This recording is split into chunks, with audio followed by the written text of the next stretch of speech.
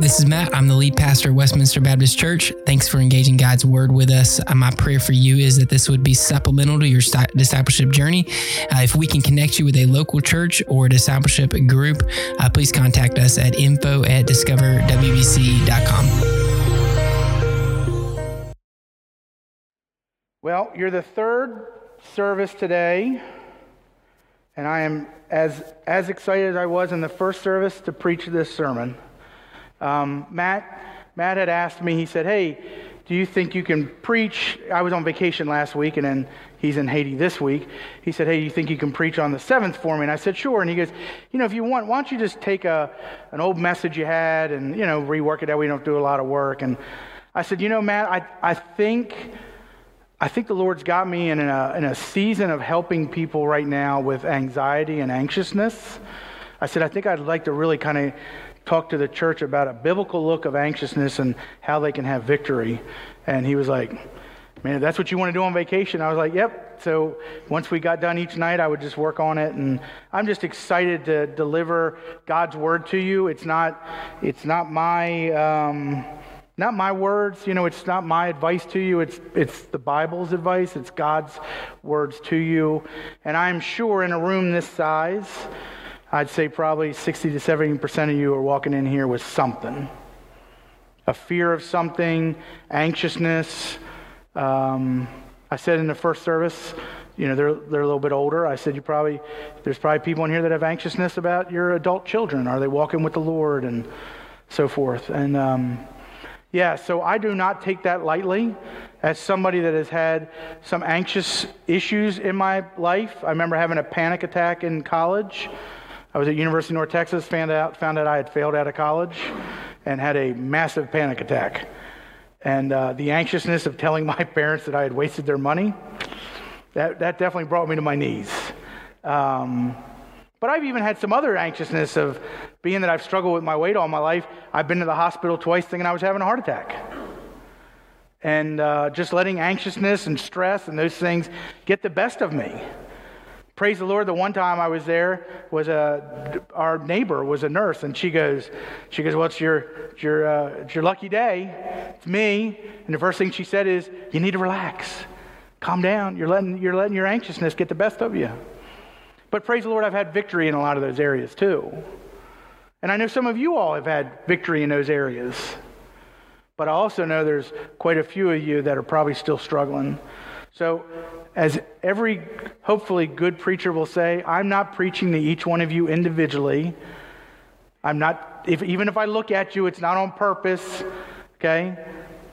But I hope this message, I hope these words, I hope God's word will affect you in such a great way that you can hopefully find some victory in some areas that you're probably struggling with. So we're going to focus on specifically Philippians 4, 1 through 9. Now, I would tell you that the Bible in general, the whole book, other than teaching us about God's greatness, who He is, His goodness, how He cares for us, I think one of the things the Bible really does is it is constantly drawing us back from fear to faith. Let me say that again. The Bible is drawing us back. God's Word is drawing us from fear into faith. But I don't have enough time to unpack 66 books. I mean, unless you guys want to stay for a couple weeks, we could do that. But I'm sure. I mean, I've got pork on my smoker right now, so I got to be home to wrap it around 2. So, but specifically, I think Philippians 1 through 9 really speaks to it. And I think Paul's writings, God working through Paul, really gives us some great answers of how we can have victory. So, let us start out. We're going to look at verses 1, 2, and 3. And specifically, they're not really addressing worry, but they are addressing another common problem that we also have in the church, and we'll discuss that a little bit too. So, verse 1 through 3, Philippians 4. So then, my dearly loved and longed for brothers and sisters, my joy and crown in this manner, stand firm in the Lord, dear friends. I urge Euodia and I urge Syntyche to agree in the Lord. So we have two people that are probably button heads, some friction there. Yes, I also ask you, true partner, to help these women who have contended for the gospel at my side, along with Clement and the rest of my co-workers whose names are in the book of life. So couple things that are kind of obvious here, but I think it's important to point out. So look at the way Paul's saying this. He's saying brothers and sisters. So he thought of them as family, right? I think of you all as family. I'm probably the crazy uncle in your family, but I still think of you all as family. He says, I loved and longed for. So he's got this desire to fellowship with them and to fellowship together. And he also refers to them as joy and crown. And I think that really kind of relates to this idea that life was better that he knew them. So he kind of saw them that way. So he's got a great heart and passion, a great compassion for them. And I hope if you encounter me face to face, hopefully you see it in my preaching too, I have a great love and care for you all. I really, truly would love to see all of us living victorious lives in Christ. I know it might not happen here for some of you, but I know it'll happen one day when we're all together worshiping the Lord, which that'll be a joyous, joyous moment. But Paul also is saying something that's similar, something that I would say to you all, and that is to stand firm. Paul is specifically, now think about the day and age that he was in, that idea of standing firm was probably very similar to what the Roman commanders were saying to the troops. I want you to stand firm. Grab your shield, your spear, your helmet, your breastplate, okay? And stand firm. And no matter what the opposition, I don't want you to move. And in those days, since weapons and they didn't have machine guns and things like that, they literally had to stand firm. Because if there was an area that broke, you'd have this opening, and now your enemy could come through. So Paul is calling us to do the same thing, to stand firm. Even amongst the attacks of the enemy, the anxiousness that you have, maybe the fear. Now, fear of spiders is real, though. Let me just make that clear. No, I'm just kidding. But those fears that we need to stand firm. But that's, praise the Lord, that's not the end of the sermon. Because me just saying to you, stand firm, that's not going to get you anywhere. But Paul is doing the same thing. He's reminded of those Roman soldiers. There was some disunity, much like there happens to be in every church in America, right? Every church in the world. There's always a little bit of this person doesn't like this person, or this person had this conversation with this person, and now I'm going to go talk to Bob over here. Bob, what do you think I should do about this person, right? Commentaries, the people that had written commentaries, I was doing some studying, and I heard maybe it was possible church split, maybe it was just some friction, whichever. Those guys are way smarter than me. Whichever it is, there's definitely some conflict there. And I think it's important what Paul says. He says, I'm hoping that they talk to each other. But if they can't, brothers and sisters, come alongside of them, encourage them, support them. Very similar to what we read about in Matthew 18. Very similar to what we would call church discipline. But our focus today really is not on those first 3 verses, but really on the rest of the passage. And that is, our focus is finding peace, and specifically looking to find peace amongst being afraid and anxious. So let's look at verse 4. It says, rejoice in the Lord always. I will say it again, rejoice. Who here is old enough? Rejoice in the Lord always. And again, I say rejoice. Remember that song, right? Right? Yeah. Charles, I love that you're excited to be here today, brother. That's awesome. So that's how we learned that song growing up. We would sing that song over and over again. So it's probably one of the first verses I ever memorized. And then it says in verse 5, let your graciousness be known to everyone. The Lord is near. Paul is commanding the Philippians and us to rejoice.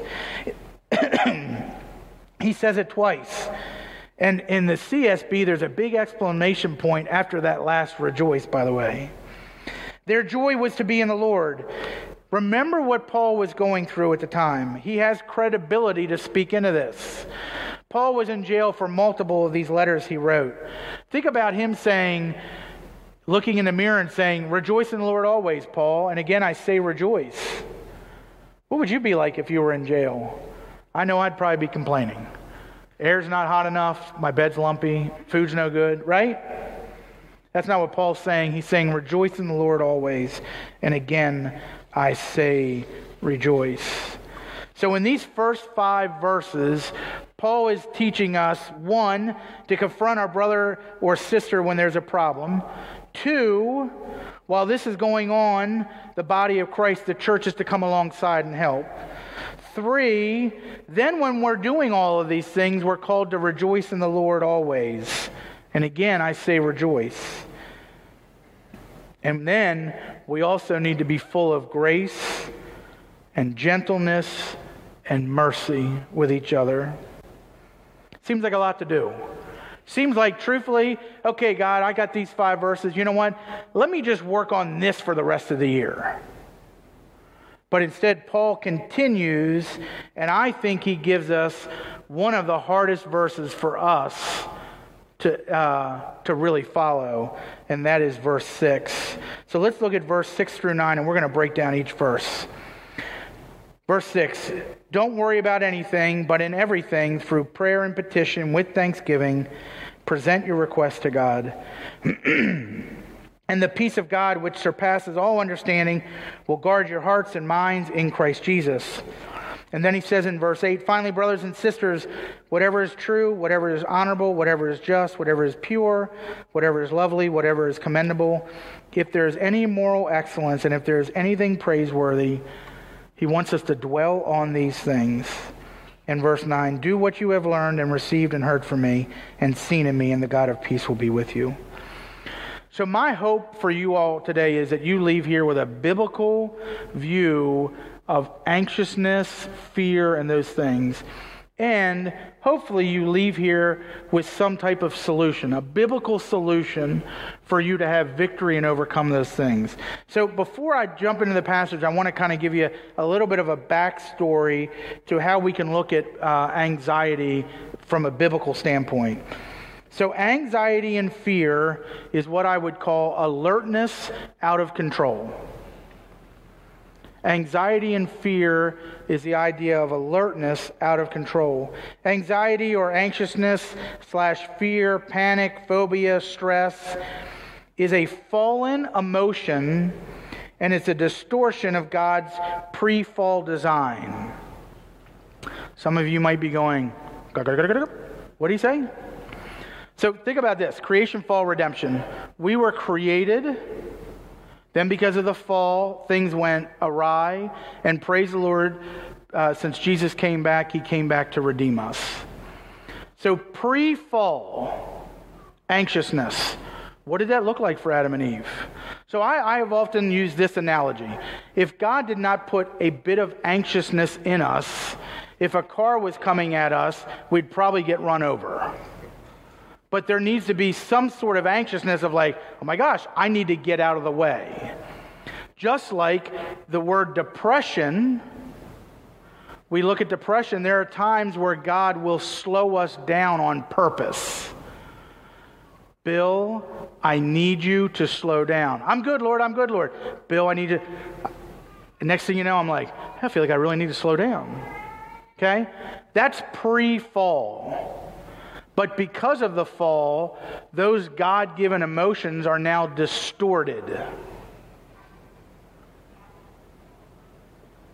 Think about that. They're now distorted. So think this through real quick. So someone who worries a lot is continually scanning their environment, worried about everything. So in a second, I'm going to define what that alertness looks like. But I'm not telling you're not called to be alert, because you are called to be alert.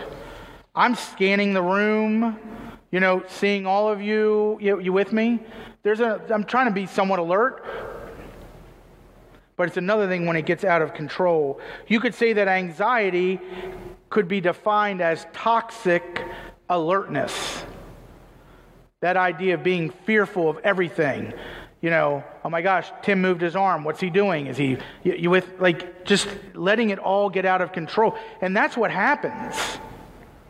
I've been counseling for close to 15 years. The more and more I help people with anxiety and that so forth, it's amazing how something small, it just spirals and spirals and spirals. So anybody heard of that flight, fight, right? You know that? So anger is the fight response to threat or being attacked. Anxiety is the flight response to that threat, which leads to retreat. Where alertness or attentiveness is the faith response to a threat. Scripture teaches us to be vigilant, to be alert, to stand firm.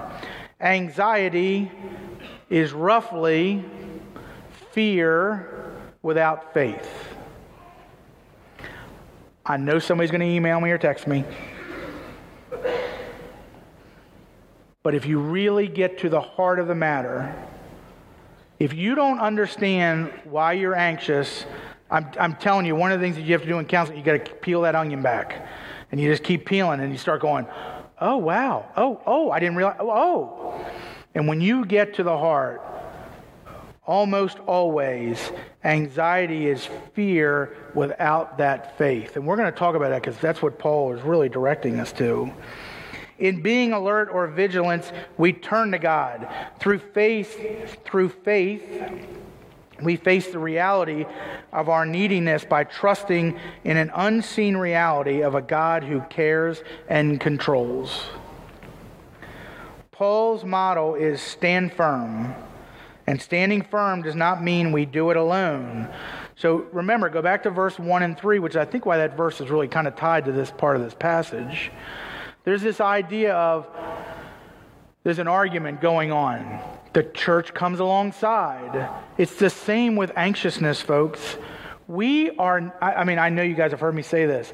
We were not meant to be on islands by ourselves. If we would have, God would have created the world to be, 6 billion islands.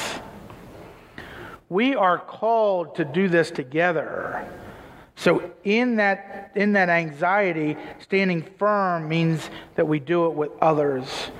Paul writes in 1 Thessalonians 2:8, one of my favorite verses, "We loved you so much that we were delighted to share with you not only the gospel of God, but our lives as well, because you had become so dear to us." God calls us to share Scripture and ourselves with each other. It can't be, take 2 verses and call me in the morning. And in reality, it's probably more like, here's a verse, don't call me at all. We are called to get into it with our brothers and sisters in the nitty-gritty, to walk alongside of them in the mud and the muck. Okay? So verse 6, let me kind of unpack the passage as we go. Don't worry about anything, but in everything through prayer and petition with thanksgiving, present your request to God. Paul is encouraging his readers to focus our hearts, our minds, every part of us on faith in our Heavenly Father. How do we do this? We do this through prayer, which is what we're going to look at first, and then the renewing of our minds and our image of God. Verse 5 says, the Lord is near. Verse 7 says, the peace of God will guard our hearts. And verse 9 says, the peace will be with you. See, when anxiety strikes, we focus so much on the situation and our feelings and emotions that we lose our focus on God or accept a skewed view of Him. So let me say that again.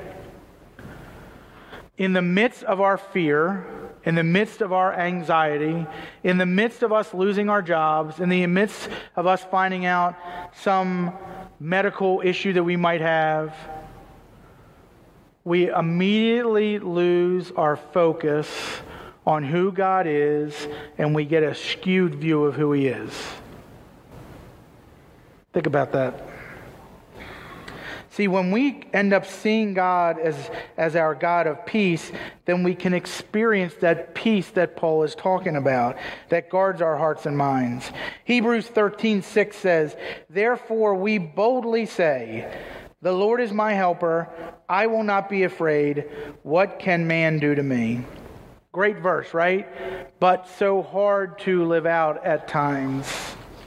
Again, my shirt, worry about nothing, pray about everything. Looks good on paper. Looks good on a shirt. but sometimes very, very hard. So why is that? Why is it hard for us at times? So I'm going to throw a couple reasons out to you, and these might not be your reasons. You might have other reasons why it's hard, but these are pretty common reasons that I have run into with helping people. So one, we struggle to have faith, which means we struggle with releasing control to God. Anybody got control issues here? I should have saw more hands, by the way. Right? We struggle. Lord, no, Lord, I got this. I got a great vision for how this is going to play out. I often think, is he just sitting there like, ha, ha, ha, because we do. We just have, Lord, I can't give this to you. I can't give control to you. That's one thing. We also don't want to feel pain and heartache. Sometimes God allows bad things in our lives to happen to us for growth, for drawing us back to Him, for many reasons. I've said it all along. I don't think I'm really afraid of dying. I'm afraid of the pain that might come before dying. God allows some of that to happen. I also think the other issue is, do we really understand the truths about God? Do we really? Do we really honestly believe that He is the God of the universe that is in full control of everything, and that in Scripture it even says, I got you. I will not leave you. Do we really honestly believe that? And lastly, I think this is one of the number one things of why we struggle so much with that anxiousness. I think we tend to believe lies and we seek out bad counsel.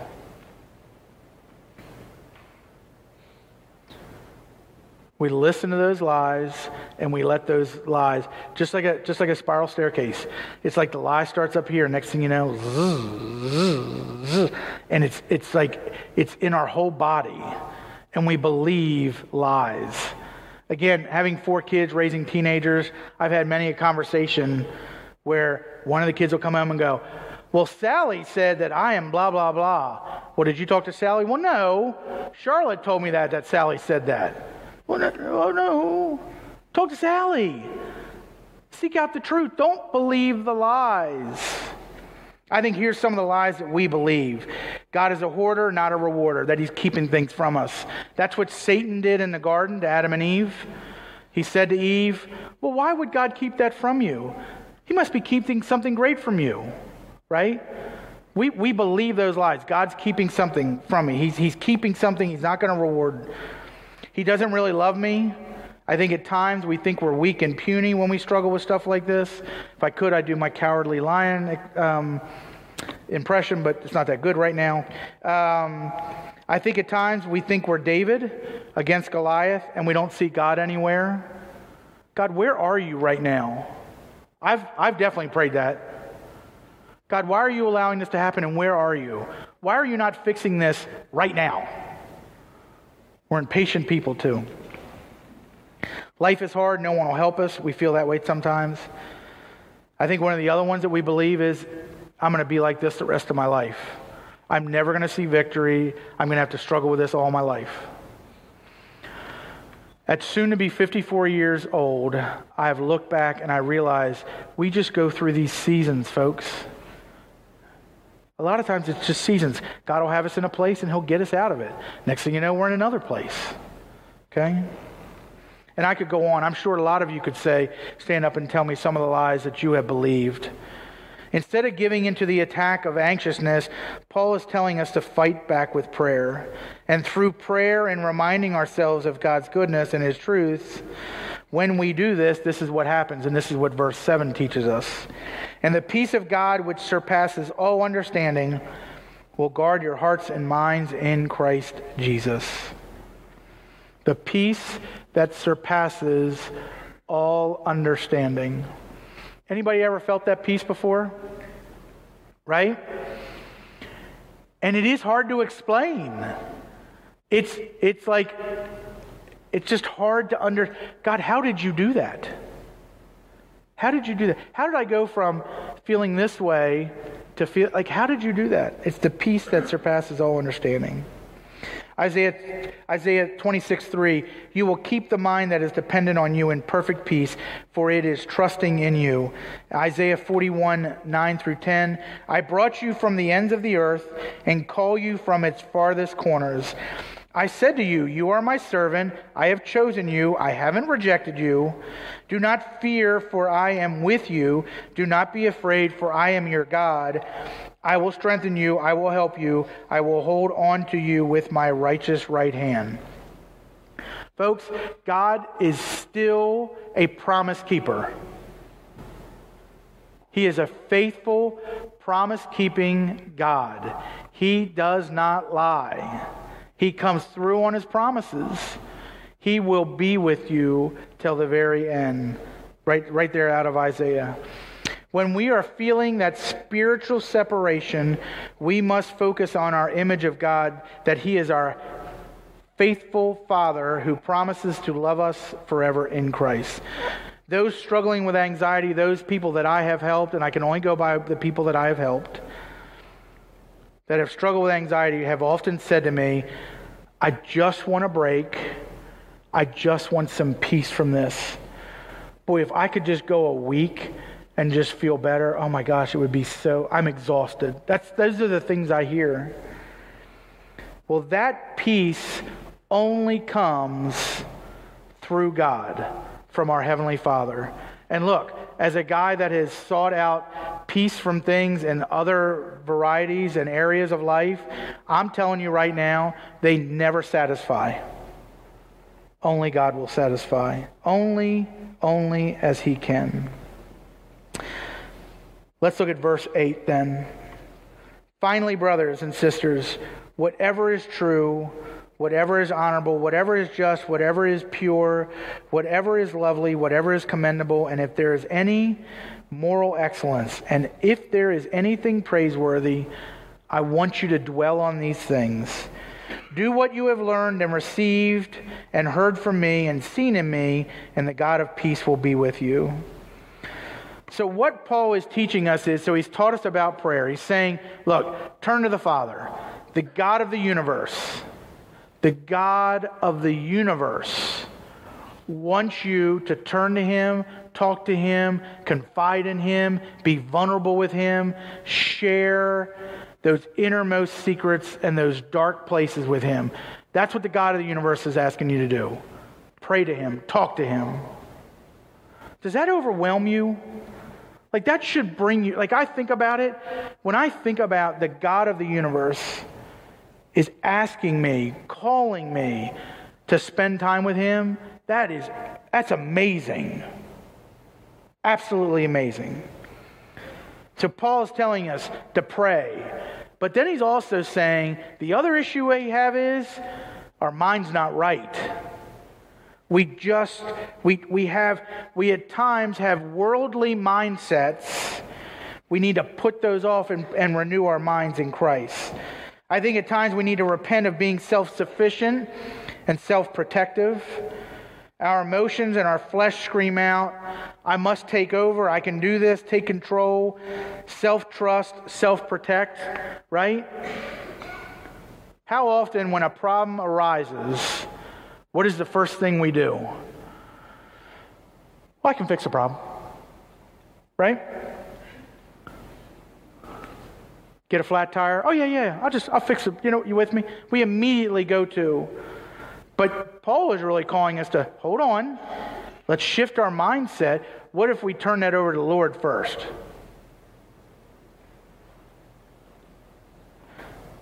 Our new mind in Christ says, quiet, calm.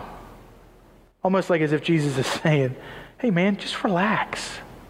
I've got this. Paul never says you will not feel anxiousness again. That's not what he's saying. Nor does he promise your situation will change immediately. But he is giving us a remedy. We must have a God view, not a world view. I think so often we have a world view, not a biblical view. Again, not enough time to fully unpack all of that today. But we let the world, what the world is doing, affect how we view things and view our issues and things like that. So God's peace brings rational thinking and spirituality to our emotional state. Think again of what Paul was going through. He was in jail. In fear, we let our brain talk and control us and convince us of those lies at times. Sometimes to defeat anxiety, we have to take a personal responsibility and the identity that lies and the lies that we believe about God.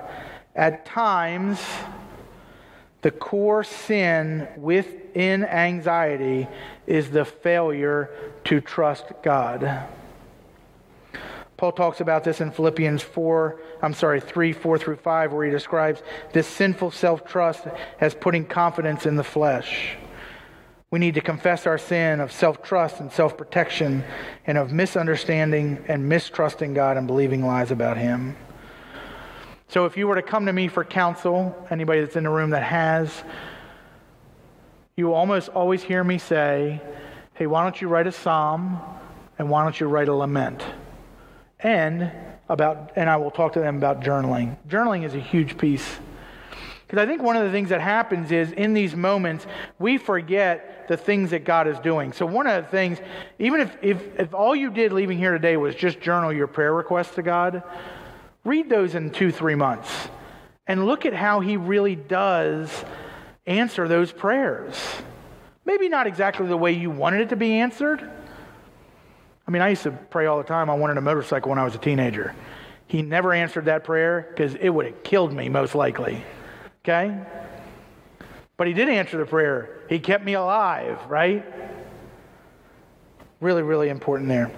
So, take responsibility of your thought life. What are you thinking about? In times of anxious, where does your mind take you? So I'm going to give you a couple seconds to think about this. When you have struggled with fear, anxiety, anxiousness, maybe a panic attack, what is it you're thinking about? Where does your mind take you? Paul tells us not only which lies to get rid of, but which truths to embrace. So he's telling us to get rid of those lies, but he's giving us an answer for how to do that. So let's look at each word here in this verse 8. So it says, whatever is true. This is truth aligned with who God is. How can I replace the lies of what's bringing me anxiousness with the truths of who God is and who I am to Christ? What is honorable? These things are worthy, valuable, majestic, all inspiring. How can I replace the lies of shrinking thinking? That's a Dr. Kellerman line, but I love it. Shrinking thinking with the truth of God's larger story. His infinite power, His grace, His love, and His care. Whatever is just. This is right, righteous, and good. How can I move from thinking the worst to thinking about what is good and right for me? Big issue with people that struggle with anxiety at times. We think the worst. Hence what got me to the hospital of thinking I was having a heart attack. Had a pain in my chest, sweating a little bit, being overweight. Said to Michelle, I think I'm having a heart attack. What it was the stress and the anxiousness. And look, anxiousness, anybody's ever struggled with anxiety? It's like a sandwich, man. You get a little anxious, then you get a little more anxious, you get a little more, and it literally just starts building and building and building. It gets worse. So what does it look like to change that? What is pure? This means modest, morally clean. How can I keep my thoughts pure and true during this situation? What is lovely? This is beautiful, pleasing, endearing, agreeable. What way of thinking about this situation would please Christ and bring Him joy? What if we changed our mindset to think differently to bring God glory? How wonderful would that be? What is commendable, admirable, attractive, of good report, of excellent reputation? What positive mindset should I have about my present and my future? I really do believe the biggest thing that people come to me with is the idea of they're fearful of the future. What's going to happen if I do this? I'll give Kevin DeYoung a plug. He has a book called Just Do Something. And he talks about this idea of that people sometimes will get so kind of stuck in their anxiousness. It's like they can't get off the couch because they're afraid that whatever they do is going to be the wrong thing for God. And roughly what he says is, look, God's in control. Just continue to move forward for the Lord. He's got you. Whatever is excellent or moral, whatever is excellent or moral excellence, with valor, chivalry, good qualities. As anxious attacks, how can I attack back with valor? And then whatever is praiseworthy, simply put, this is whatever makes you want to applaud and thank the Lord for his goodness. Verse 9, as we finish up. Do what you have learned and received and heard from me and seen in me, and the God of peace will be with you. Here Paul ends with the God of peace again. He talked about it before, and he's going to end it with this. When we shift our mindset from a worldly perspective to a godly, biblical perspective, we're able to move closer to him, and his peace will be upon us. So one of my last thoughts on this verse that I think is important is, so it says, do what you have learned and received and heard from me and seen in me. That's what Paul's saying.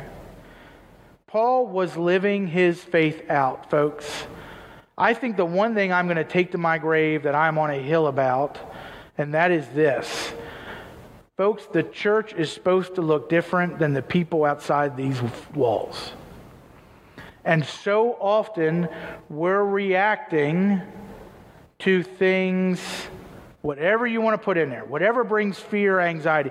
We look just like unbelievers.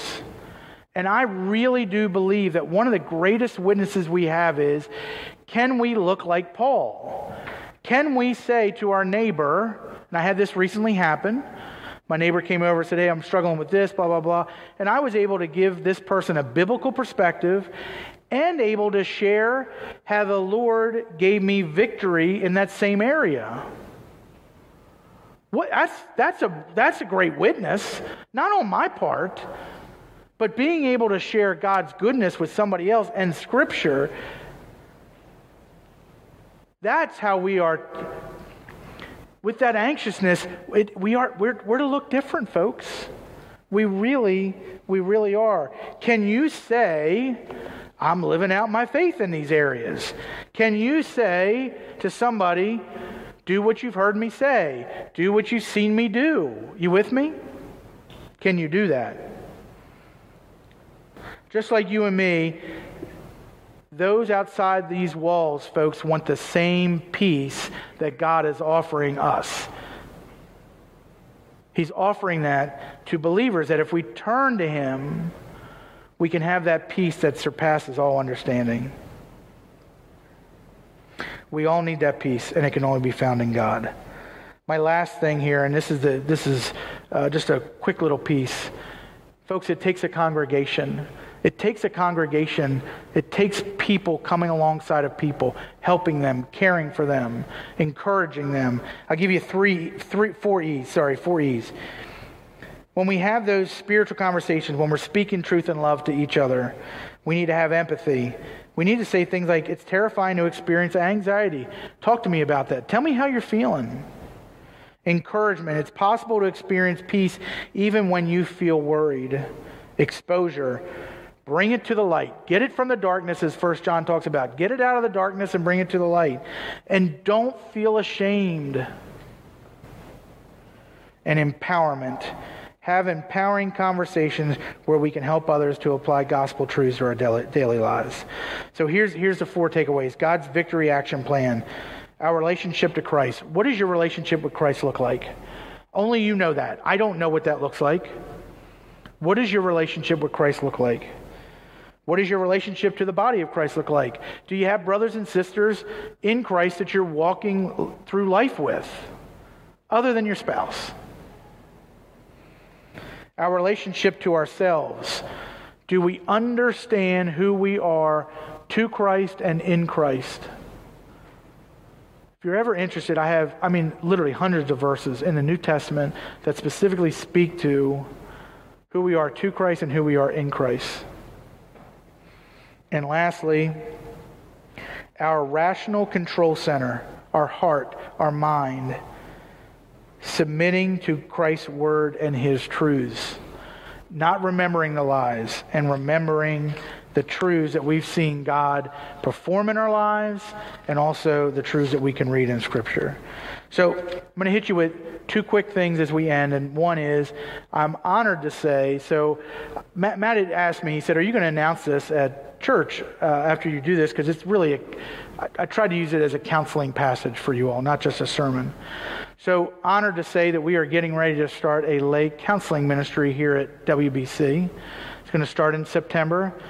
I've asked a few people that I've met with already that are in this church that are going to go through a 9 to 10 month training, and that hopefully by this time next year we'll have some lay counselors, some people that can come alongside of you, that we can offer more help as a church. Right now it's roughly the pastors that can do that at the moment. It seems like I think it's a little more me than the rest of the guys to some extent, but really excited. We're going to have a couple ladies and hopefully a couple men that are going to do that. So we're excited for that. That training is going to start in September. So just asking you to pray for us as we do that. And second, I was trying to figure out what passage, what verse to end with. What can I give you some encouragement for? So I went back into the Psalms and I came across Psalm 34:4, and this is what that psalm says. I sought the Lord, and he answered me and rescued me from my fears. So think about David writing this, all the things he has gone through. And he says, I, David, sought the Lord. I went after the Lord. God heard me. He pulled me out of whatever I was going through, and he rescued me from my fears. That same God that did it for David can do it for you, folks. Seek him out. Let me pray for you.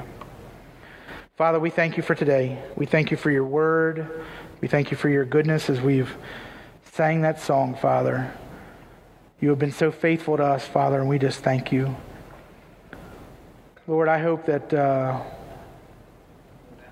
words I have spoken, Lord, I hope that I have done well with your word today, Father, because I think it's just so important for us to have a biblical view, Lord, of how to care for each other, how to care for ourselves, Father. Father, again, I'm sure there are multiple people in this room that come in here struggling with anxiety and some fears, Father, and there might even be one or two people that don't even know who you are, Lord. Would this be the day? Would this be the day, Lord, that they learn about you and they do a 180 to you, Father. Father, thank you for your word. Thank you for your love, your care, your compassion, your goodness, and your mercy. And Father, we just thank you. In your holy, precious name, amen. If you have any questions about the sermon or would like to know more about following after Jesus, please contact us, and we would love to talk more about your relationship with Christ and how you can grow in your spiritual journey.